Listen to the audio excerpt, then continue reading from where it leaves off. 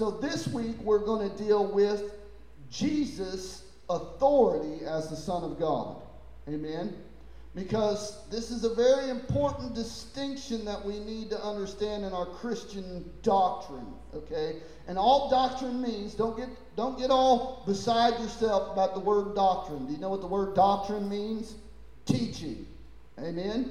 If you don't think that what's happening behind the pulpit is teaching, then you probably ought to go find a different church, because teaching is what should be happening from behind the pulpit. Amen? We're teaching what the Word of God says about God Himself. Amen? Now, we're going to start at chapter 5, verse, I think 13 or 15. I think it's 15. Verse 15. But before we do, we're going to go ahead and reread this, okay? Just so we can refresh it in our mind. Amen? Well, it would help if I wasn't in Matthew. That's not the Bible. That's not the book we're in. All right. After this, there was a feast of the Jews, and Jesus went up into Jerusalem. And there it is at Jerusalem by the sheep market a pool, which is called in the Hebrew tongue Bethesda, having 5 porches. And these lay a great multitude. In these lay a great multitude of impotent, blind, halt, and withered folk, waiting for the moving of the water. For an angel went down at a certain time into the pool and troubled the waters. Whoever then first, after the troubling of the water, stepped in was made whole of whatsoever disease he had. A certain man was there which had an infirmity 38 years. When Jesus saw him lying there, he knew that he had been now a long time in that case. And he said unto him, Wilt thou be made whole? The impotent man said, Sir, I have no man when the water is troubled to put me into the pool. But while I am coming, another steppeth down before me. Jesus saith unto him, Rise, take up thy bed, and walk. And immediately the man was made whole, and took up his bed, and walked, and on the same day, that was the Sabbath. The Jews therefore said unto him that was cured, It is the Sabbath day. It is not lawful for you to carry thy bed. And he said unto them, The man that told me, or the man that made me whole, the same said unto me, Take up thy bed and walk. Then they asked him, What man is he which said unto thee, Take up thy bed and walk? And he that was healed wist not who it was. For all of you that don't know King James, that means he didn't know who that was, okay? That's Kevin O'Connor's paraphrased dynamic right there, okay? This guy didn't know who it was. What verse did I leave off on? 13, okay.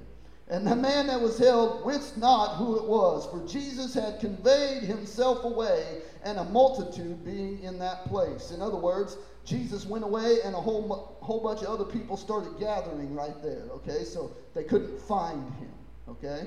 Afterward, Jesus findeth him in the temple, and said unto him, Behold, thou art made whole. Sin no more, lest a worse thing come upon you. And that is exactly where we left off last week, right? It's exactly where we left off. And the reality that we talked about last week was the gospel question in this whole thing. Wilt thou be made whole? Is that not the gospel question? The gospel question is this. Jesus came, lived, died, rose again, right? And the question is, do you receive him? Do you believe this? Will you be made whole? Will you be freed from sin? Isn't that the old song that we used to sing? Would you be free of your passion and pride?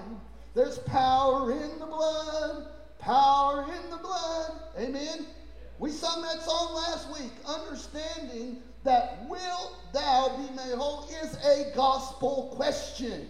It's asking you, do you believe that you can be made whole? Amen? The question in Christian terms, now that the resurrection has happened and Jesus has went to the Father and the Holy Spirit is now here, the question is, do you believe in Jesus Christ unto eternal life? If so, receive the Spirit of God. Amen? This is the promise. This is the gospel. Believe in Jesus and be saved. And the question is no different. Wilt thou be made whole? Amen? Now, I drew a parallel between that, understanding that this is not the intent of Jesus. What he was saying wasn't, hey, I'm saving you. He was simply asking him, will you be made whole? Amen? But I was drawing a dynamic last week from between that question and what we know the gospel is. What is the gospel? Jesus Christ died for our sins according to the scripture, crucified, dead, and buried. Amen? Jesus Christ rose from the dead according to the scriptures, and he died as a propitiation for your sin, for my sin, and all who believe that Jesus died for them and put their faith in him are saved. And the question still remains, will you be made whole? And every person has to answer that question. Every person who ever gets born again answers that question. Amen? Fact. Moving on to this week, now we're going to talk about Jesus' authority as the Son of God. So let's read from verse 15 to verse, I think, 24 is where I left off in my notes. So let's read from verse 15 to verse 24. The man departed and told the Jews that it was Jesus which had made him whole. And therefore did the Jews persecute Jesus and sought to slay him because he had done these things on the Sabbath day. But Jesus answered them, my Father worketh, and hitherto I also work. Therefore the Jews sought the more to kill him, because he not only broke the Sabbath, but said also that God was his Father, making himself equal with God. Then answered Jesus and said unto them, verily, verily, I say unto you, the Son can do nothing of himself, but what he seeth what he seeth the Father do, for what things soever he doeth, these also doeth the Son likewise. For the Father loveth the Son, and showeth him all things that he himself doeth. And he will show him greater works than these, that ye may marvel. For as the Father raiseth up the dead and quickeneth them, even so the Son quicketh whom he will. For the Father judgeth no man, but has committed all judgment unto the Son, that all men should honor the Son as they have honored the Father. He that honoreth not the Son honoreth not the Father which hath sent him. Verily, verily, I say unto you, he that believeth my words and believeth on him that sent me hath everlasting life, and shall not come into condemnation, but is passed from death unto life. Now, these are the verses that we're going to focus on today. And I titled this, The Authority of the Son, because this is what we know of who Christ is. And in this, we see many biblical doctrines jumping out of the page at us. Amen? Now, before we start, let's pray. Father God, we ask right now that your Holy Spirit would be here in our midst. Lord, we ask that you would help us as we come to the end of this narrative and we start to see who your Son is, God. I pray that you would mold our hearts and minds, that you would break down the walls of unbelief, that you would open the blind eyes and the dead hearts would come alive to the truth of who Christ is, and that those who don't believe might come to believe in Christ as Lord and Savior. Lord, we pray that your Holy Spirit would guide us, teach us, overwhelm us, and empower us to hear your word, to obey your word, and to live out your word. We ask this in Jesus' name. Amen and amen. Now, I want to start with just a few very basic things, okay? Number one, this guy goes back and tells the Jews who healed him, because he now knows, right? Before, he didn't know who this was, right? They said, who was it that told you this? Well, I don't know. I don't know who the guy was. He took off. And now there's a big crowd there, and I can't find him. Then Jesus comes and finds him and tells him who he is. Amen? And then he goes back to those Jews and tells them, look, that's the guy right there. Now, this guy's motives were probably just as genuine as yours. Because let me ask you a question. When you first came to faith in Christ, you wanted to tell everybody, right? You were so excited about what Jesus did in you that you were just running to and fro telling everybody about what Jesus did for you, right? Come see, just like the woman at the well, right? She met the Messiah, and she went to town and said, come see the man. Told me everything, right? Told me everything I ever did. Come see this man. And when they came and saw the man, do you realize that is the same biblical view of making disciples and bringing people to Christ that we saw at the very beginning of John? Remember what we saw at John? First, 2 disciples went and spent a whole day with Christ before the other disciples ever met him. And when they got back, what happened? Andrew said, I'm going to go get my brother Simon and tell him. And then Philip went and found Nathanael and said, Nathanael, come and see if this man is the Messiah. Amen? This is the biblical way that we tell people about Christ. And if it's not happening in our life, it's no wonder that nobody knows about Jesus, because the church is not telling them. Amen? We must tell people about Christ.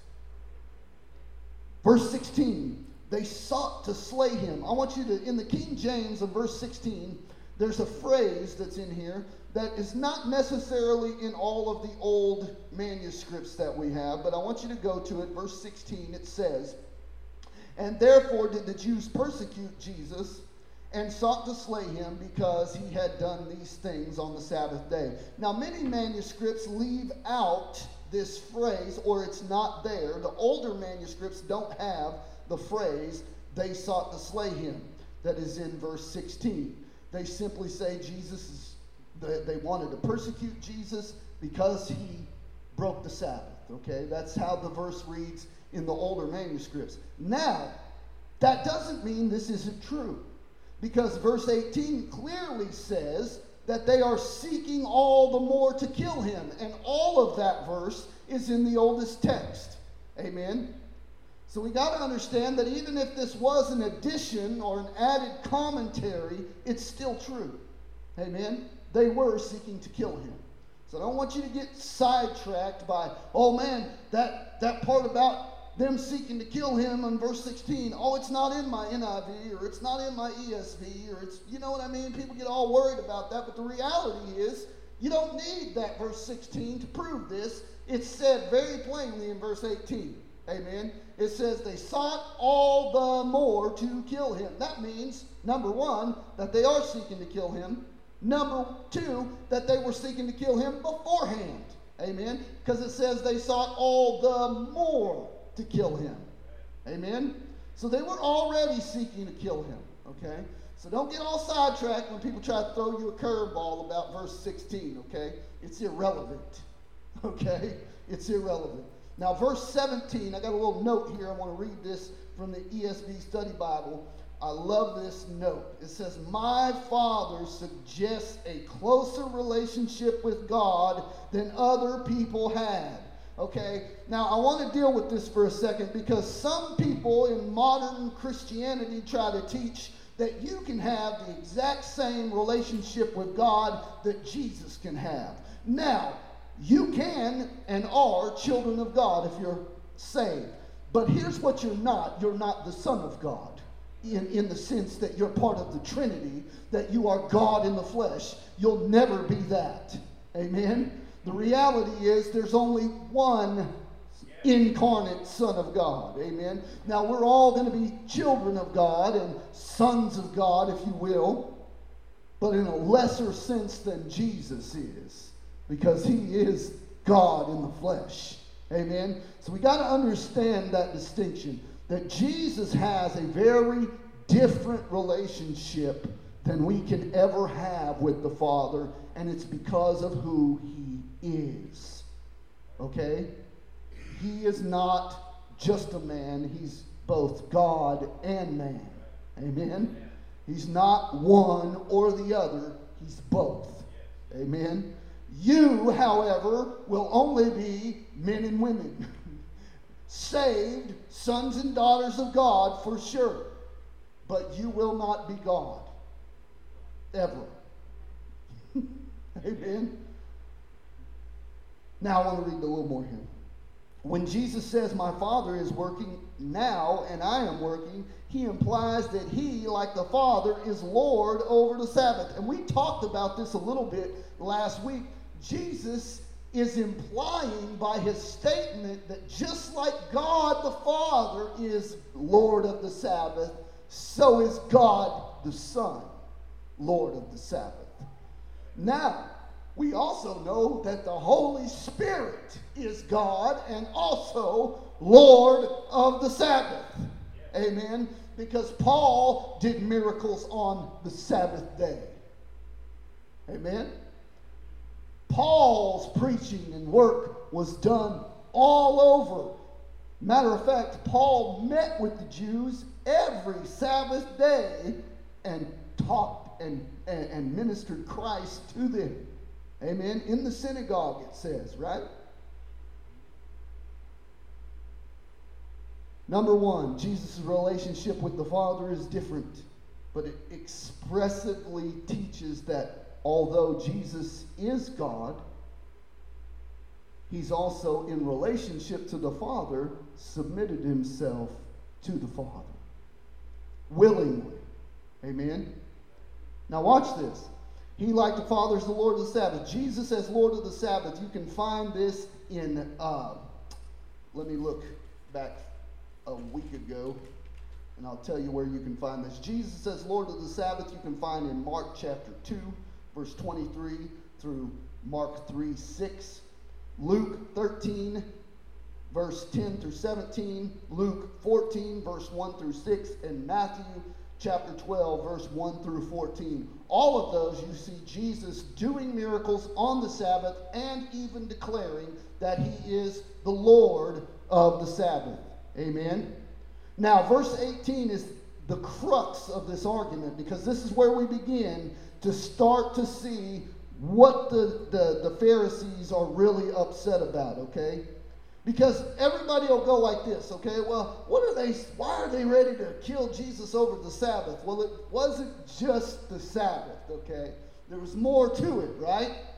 Look at this, verse 18. This is why the Jews were seeking all the more to kill him, because not only was he breaking the Sabbath in their opinion, I want to put that in quotation, in their opinion, because Jesus never once broke the Sabbath.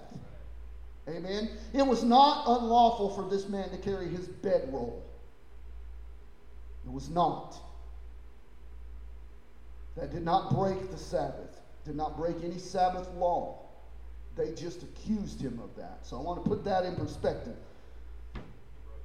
He broke their traditions. This is why the Jews were seeking all the more to kill him, because not only was he breaking the Sabbath, but he was even calling God his own Father, making himself equal with God. Do you understand that when he said the Father, as the Father works even till now, so the Son works. When he called himself the Son of God, what they knew that to mean was he was making himself equal with God.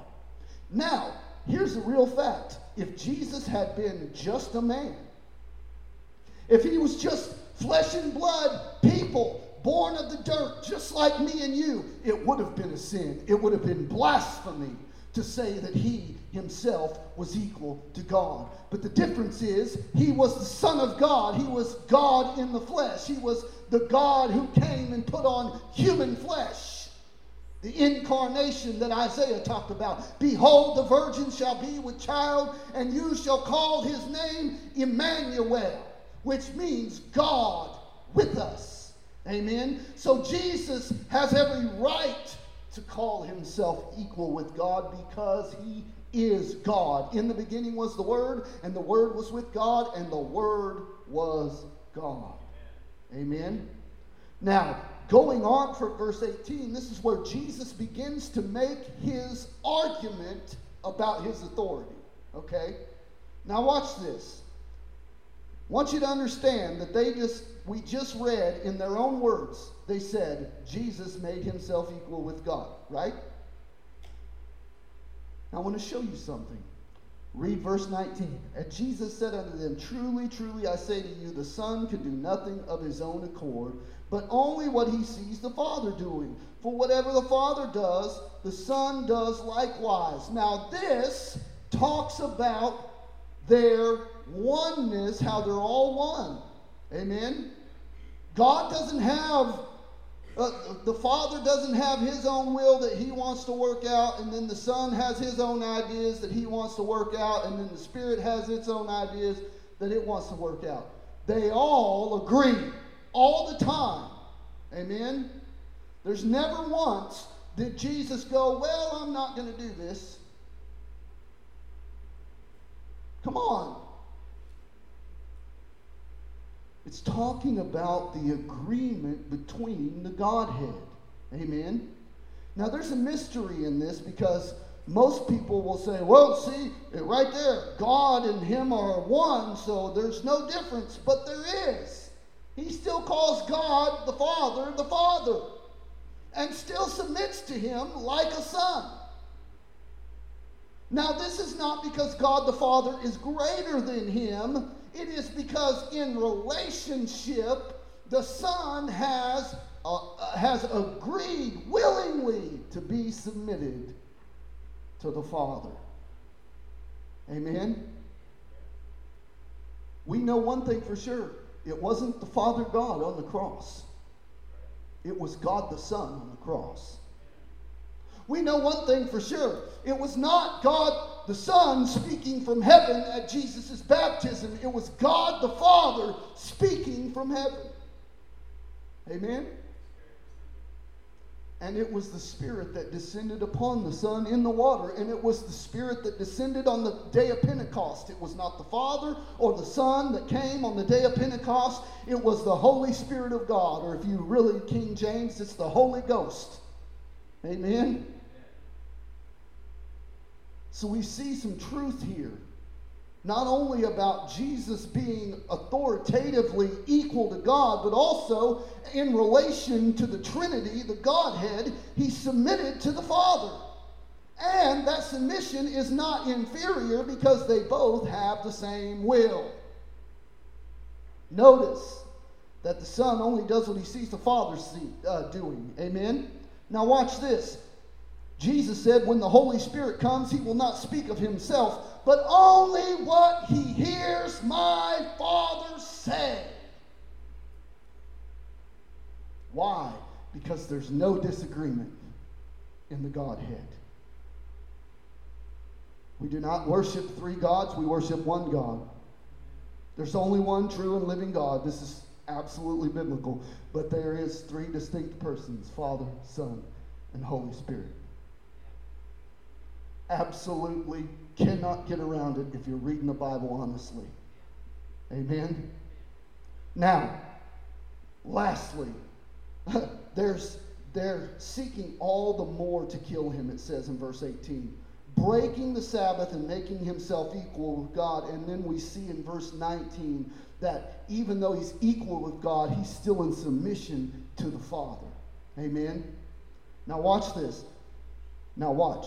Verse 20, for the Father loves the Son and shows him all that he himself is doing, and greater works than these will he show him, that you may marvel. Now here's the crux of this one, okay? Because a lot of people spend a lot of time going, what's these greater works he's talking about? What's this greater works? Well, up to this point, he's just healed this lame man, right? And at another point, he had healed somebody else, right? And then he turned water into wine in Canaan, right? But he hasn't done the greatest miracles that he has planned on doing. Amen? What's the greatest miracles? And I wrote a couple things down here for you, okay? Greater works. Number one, raising the dead. Lazarus chapter 11 of John. Remember, John's writing this whole book, right? John wrote the book so that you might know that Jesus is the Christ, and that in believing in him you will have life in his name. Amen. That's John 20, verse 30 and 31. Amen. So John's writing this so that you know who Jesus is, that he's the Christ, that he's fulfilling the role of Messiah. Amen. Now watch this. He's going to raise the dead in John chapter 11. That's one great miracle. Then it's going to go a step further, and he's going to die and be risen from the dead himself. Now we know that Peter said God raised him from the dead, and we know that Jesus said, no man takes my life. I lay my life down, and I have power to pick it back up again. Amen? So Jesus, his other great miracle was raising himself from the dead. Amen? And then the other great work is still to come, that Jesus is going to open the graves of all the believers and all of the unbelievers. People are going to rise from the dead under eternal life, and people are going to rise to the dead and go to damnation. Amen? That's what's going to happen. And it's his voice that's going to call them to life. Watch this. Go with me to John chapter, oh my goodness. I think I wrote this down. Let me look for it real quick. We're on verse 20, right? John 5, verse 27. We're in the same chapter. I knew it was right there. Watch this. Speaking of himself, let's start at verse 25. Truly, truly, I say unto you, an hour is coming, and now is here, when the dead will hear the voice of the Son of God, and those who hear will live. Now, he's talking about us here on earth, right? Now, watch this, verse 26. For the Father has life in himself, so he has granted also the Son to have life in himself. And he has given him authority to execute judgment, because he is the Son of Man.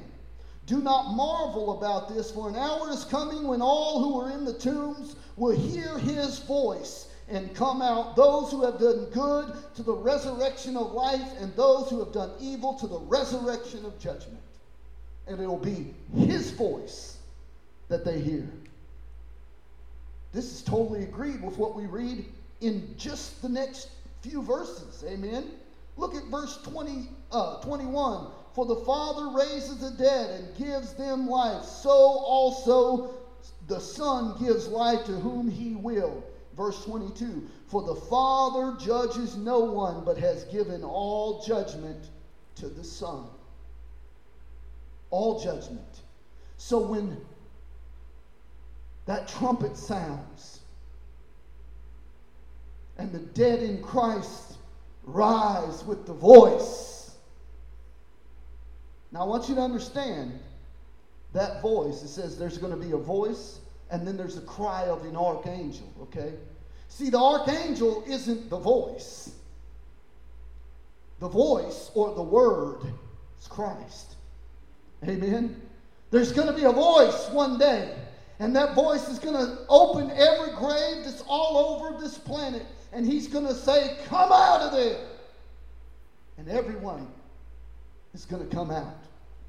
Those who believe into eternal life and those who don't believe into eternal judgment. It's what John 5:27 just said. Amen?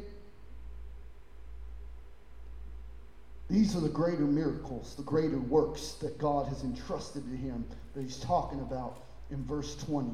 Verse 20, let's read it again. For the Father loves the Son and shows him all that he himself is doing, and greater works than these will he show him, that you may marvel. Now, why is he going on this tirade to tell you that the Father has life in himself and has given the Son life so that the Son could give life to whomever he will? For the Father judges no one, but gives all of the judgment to the Son. Why? Why? I put a big why on my notes. When I'm studying the Bible, I don't just I don't just read it like I already know it, okay? I want you guys to practice this when you're reading this stuff. I want you to stop for a minute and go, why? Why is he doing that? Why is he saying that? Why is John giving us these words from Christ to say all these things? Why is Jesus saying it? Because he's trying to tell you that he is the one you will worship. Period. Look what he says in verse 23. If you have a King James, I believe it says, that all men should honor the Son. The ESV says that all may honor the Son, just as they honor the Father. Whoever does not honor the Son does not honor the Father who sent him. Do you see this? He's telling you unequivocally, you must worship the Son just like you worship the Father. If you don't even honor the Father. So for all of those people who may very well say, well, I believe in the Father, Son, and the Holy Spirit, but I just don't believe Jesus is God. Wrong. Jesus is God, and if you do not honor him as God, you are not honoring the Father. That's what he's telling you. Unequivocally, that's what he said. Verse 24. Truly, truly, I say unto you, whoever hears my words and believes him who sent me has eternal life. Did you get that? So what does it mean to believe in Jesus, okay? This is where we're at, okay? Because there's a lot of things that people say they believe, okay? People say, well, I believe in Jesus. But then when you really get to the nitty-gritty, they go, well, I believe Jesus was a good teacher. Or Jesus was a prophet. Or a good man, a good rabbi, right? But this is not saving faith. Saving faith is not just believing that Jesus is a good idea. Saving faith is not believing that Jesus is just a good way to God, one of many ways to God. No, Jesus said in John 14, there is no other way to God. I am the way, the truth, the life. No one comes to the Father except through me. They will not get to the Father any other way. The reality of what he's saying is, if you believe in me, you must believe that I am God. And if you don't believe in me. That's the truth. And we have so many different denominations now that try to paint Jesus as, kind of a secondary issue. And oh, he was a good teacher. And oh yeah, he was the Son of God, but he wasn't God. No, he was God, is God, and will be God forever and ever and ever. Go read Revelation, amen? You can't read the book of Revelation and come away thinking that Jesus was anything other than God when he says, I am the first and the last. I am the Alpha and the Omega. I am the beginning and the end. I am he who was alive and who died, yet behold, I live forevermore. And I hold the keys of death and hell. And I have a gift for all those who believe. Amen? This is our promise. This is what it means to have faith in Christ. It's not just to believe about Jesus. See, because we have this misunderstanding nowadays in Christian culture where I just believe that there really was a man who was named Jesus. And I really believe that he taught some stuff. But that's as far as it goes. They never get to the point where they declare, you are the Son of God, like Peter did. Remember that? Jesus asked his disciples, who do men say that I am? And he said, some say thou art Elijah or Elisha or Jeremiah or John the Baptist or one of the other prophets. And then he looked right at them and he said, but who do you say that I am? Peter looked at him and said, thou art the Christ, the Son of the living God. Jesus looked at him and said, flesh and blood hasn't revealed this to you, but my Father in heaven. The reality that statement, Jesus is the Christ, the Son of God, What that meant in John 5 is that he was making himself equal with God. And it made the Pharisees want to kill him. Sought all the more to kill him. The truth of the gospel is this: those who believe are changed. I want to challenge you today. Faith in Christ is not just a mental assent. Faith in Christ is not just something that you mentally believe that doesn't bear any fruit in your life. Amen?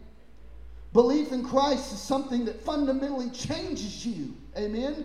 Faith in Christ turns you from darkness to light. It translates you from the kingdom of darkness to the kingdom of his dear Son. Faith in Christ comes in and God opens up a dead heart and brings it to life.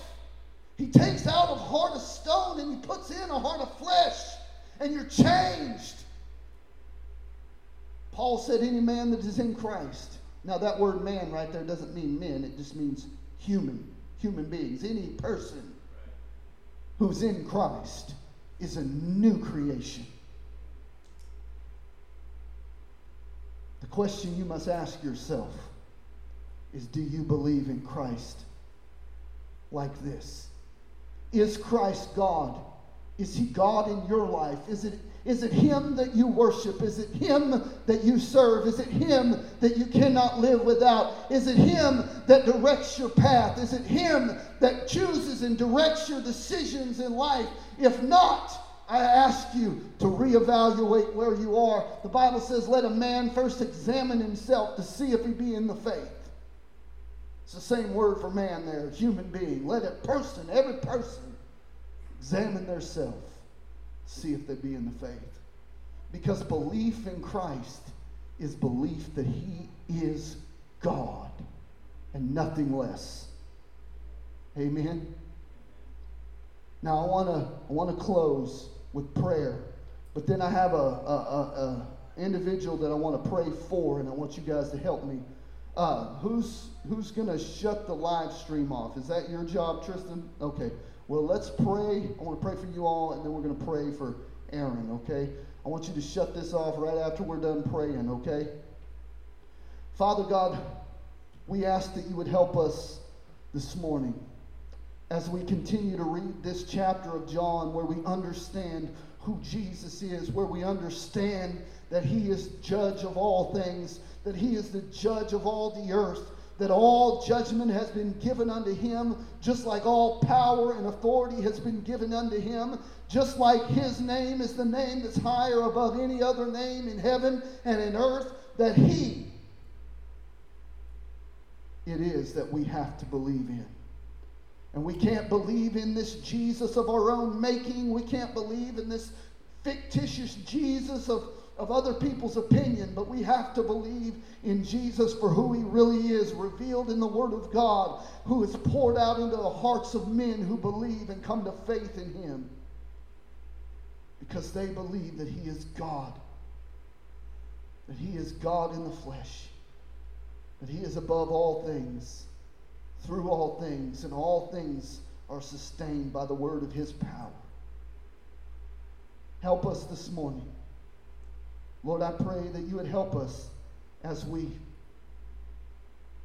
go fellowship in a little while, that you would give us peace and blessing and grace in our fellowship.